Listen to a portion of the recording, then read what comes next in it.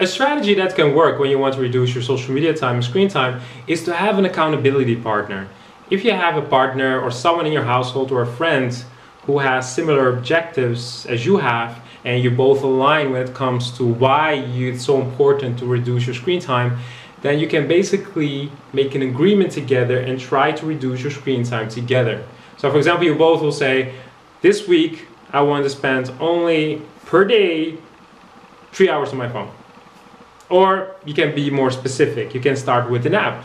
Say, for example, I want to spend only 5 hours on Facebook per week.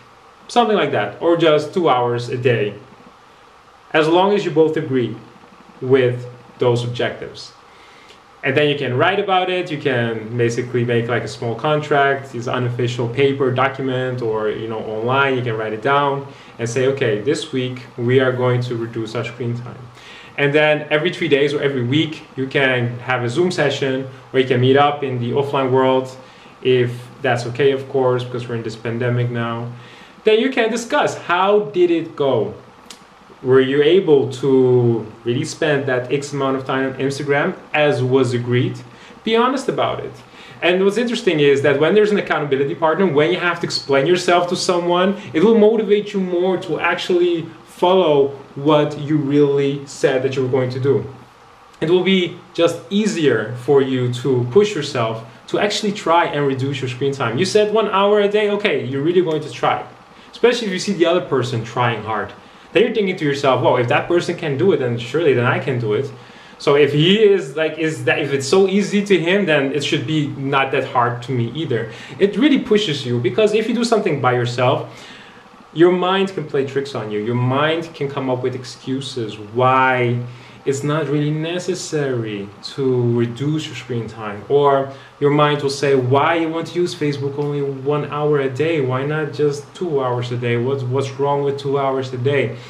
But when there's an agreement, when you brought life to that objective, because you have an accountability partner, and your accountability partner knows what the objective is, and he can tell you, or she can tell you, hey, we agreed 1 hour. Tell me, you failed. Why did you fail? Or, well done, you've done it 1 hour and I failed, or I succeeded as well. You can discuss it, and you can explain what was so hard, or maybe that it wasn't that hard at all, that you really thought it was going to be challenging, but you didn't really miss the app. 1 hour is really enough. And then maybe you can say to each other, okay, you know what, let's now agree to use social media or Instagram only half hour a day, for example.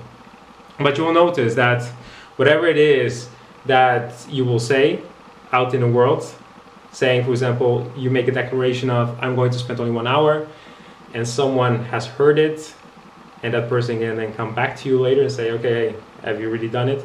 It is going to motivate you.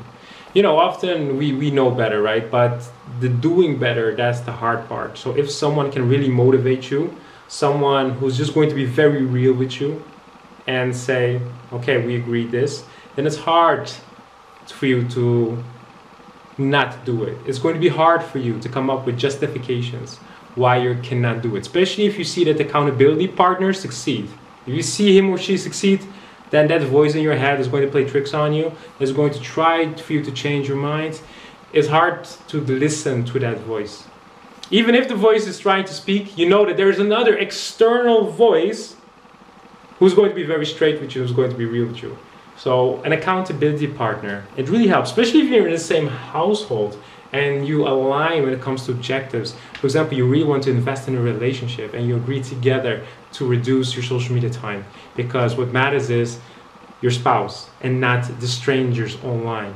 You want to be with your spouse, not to impress people you don't know. So if you both align with such objective, then it's going to be so powerful, and it's going to be easier, less challenging for you to reduce your screen time in comparison to trying to do it by yourself.